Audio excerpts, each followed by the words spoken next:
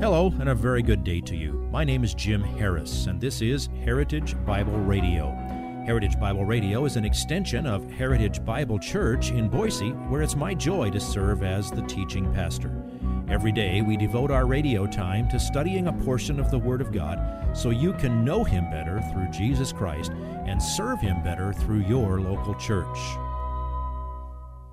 This week on Heritage Bible Radio, we continue our study of Acts with chapter 3, verses 1 through 26, which tells of the healing of the lame beggar, which leads to Peter's second sermon to the Jews.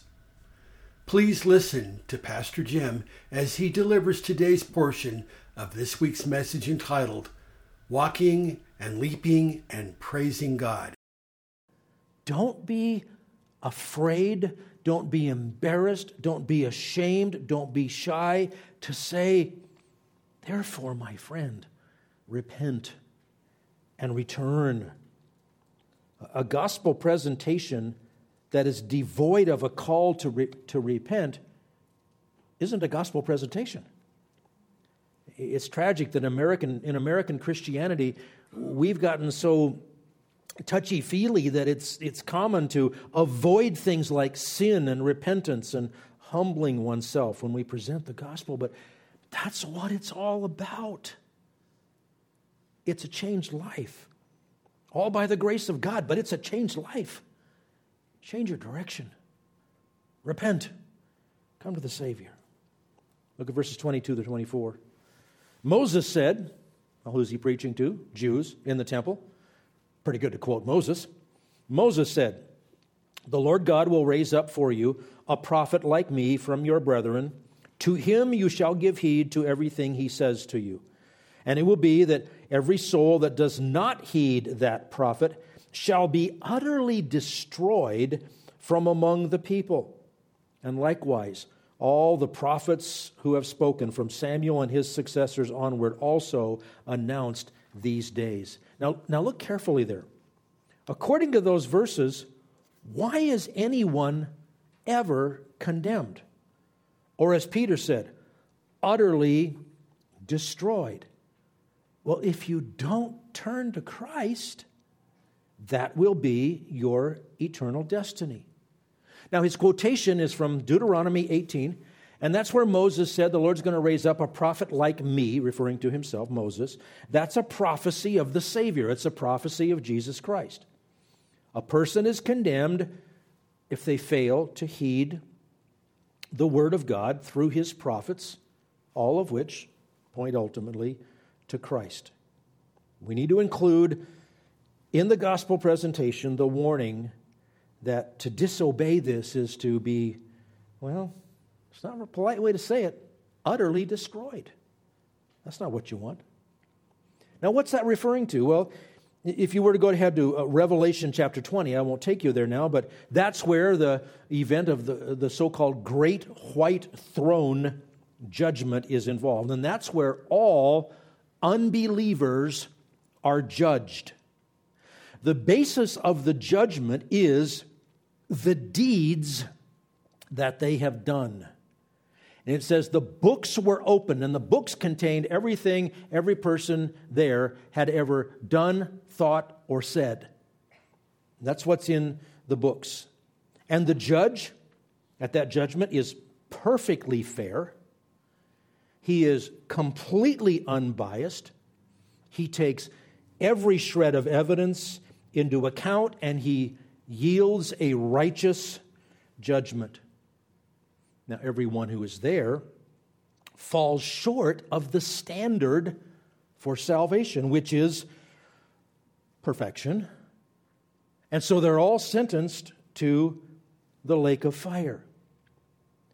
They are the ones who are not in Christ.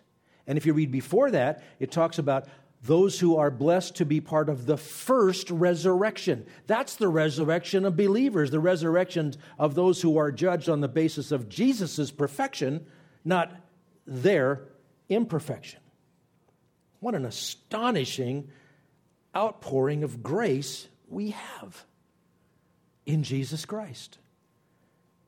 You know it in capsule form in John 3:16. For God so loved the world that he gave his only begotten Son, that whoever believes in him shall not perish, but have eternal life. Two destinies. Perish, eternal torment in the lake of fire, or eternal life. By putting your faith in Jesus Christ, you are spared from the wrath of God that you deserve, and rather than being judged on the basis of everything you've ever done or said or thought, you will be judged as he looks at you, clothed in the righteousness of Christ, which has been imputed to you. Another way to describe that is in Romans chapter 5, verses 8 through 10. But God demonstrates his own love toward us in that while we were yet sinners, matter of fact, way before we were born, Christ died for us. Much more than having now been justified by his blood, we shall be saved from the wrath of God through him. For if while we were enemies, we were reconciled to God through the death of his Son, much more, having been reconciled, we shall be saved by his life. What a great message. But Peter isn't finished. He ends on the sweetest of high notes. Last two verses, 25 and 26.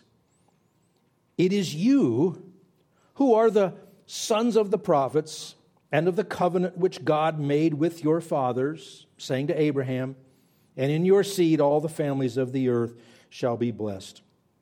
For you first, God raised up his servant and sent him to bless you by turning every one of you from your wicked ways. How spectacular is that? We read this morning in Romans chapter 9, Paul says, I'm grieved for my people who don't know their Savior. And Peter says to his Jewish friends, for you first. All the Jews who heard him that day. Now it's true, it was their spiritual leaders who earned the title, this perverse generation, as when Peter said, be saved from this perverse generation. But Peter takes them all the way back to the foundation of all the promises of the Savior. The covenant of all the covenants is the Abrahamic covenant. And as it's described in Genesis 22:18, that's where it says to Abraham, and in your seed all the families of the earth shall be blessed. So this is a promise that one of Abraham's descendants will be a Savior for all the families of the earth. But it started with the people that Jesus came to. He rightly says to the Jews to whom he preached, this is for you first. The gospel is for the Jew first, but also to all the families of the earth. That's where we come into this sermon. All the families of the earth, even 6,000 or 7,000 miles and 2,000 years later, where it's really hard to even find one single Jew, people are being saved by this very same message. You might also know Romans 1:16. For I'm not ashamed of the gospel, for it is the power of God for salvation to everyone who believes, to the Jew first and also to the Greek. And don't get bummed out here if you're sitting there saying, well, I'm not a Jew, I'm not a Greek, I guess I can't get saved. No. Greek means not Jew. It's a synonym for Gentile in that context. All this is fulfilled in Christ, starting with that promise to Abraham. Now, I know we've powered through an entire chapter, but I think in this case it's helpful to consume it in one gulp. The message is the same that it was in chapter 2. But I want to urge us to think about how to apply it in our setting. We're not in Jerusalem. We're not in the temple. Our audience is not Jews.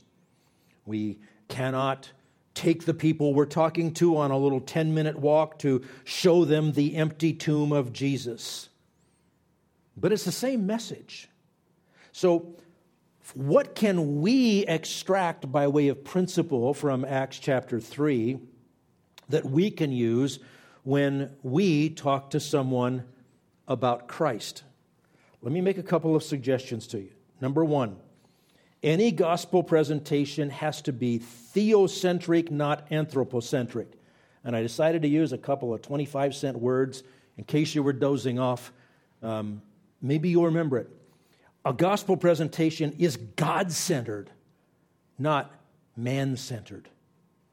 I had a friend when I was in seminary. He actually wrote a gospel tract. He wanted to deal with what he called the peanuts popcorn presentation of the gospel. You could go to the baseball game, and there'd be a guy walking through. He got all kinds of stuff, hanging from his body and strapped to him. And well, what do you want? Peanuts, popcorn, soda, souvenirs. What would you like? And he said, we present the gospel the same way. What do you want? Peace, happiness, affluence, comfort. No. My friend, God created you in His image. And through your sin, you're alienated from Him. I'm not here to give you peanuts and popcorn. I'm here to give you a Savior. The essence of the gospel is not about making you feel better. It's about restoring you to the God from whom you are alienated and to whom you are accountable.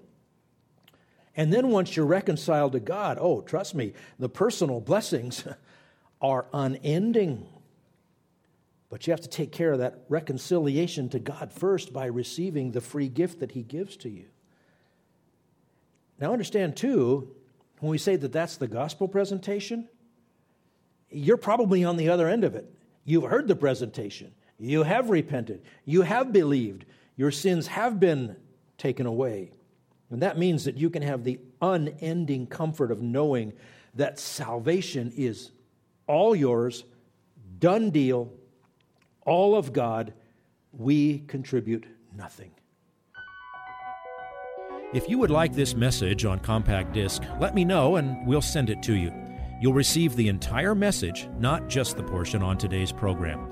You can order by phone at 353-4036 or by writing to us at 7071 West Emerald, Boise, Idaho, 83704, or on the internet at hbc-boise.org. Heritage Bible Radio needs your prayers and your financial support.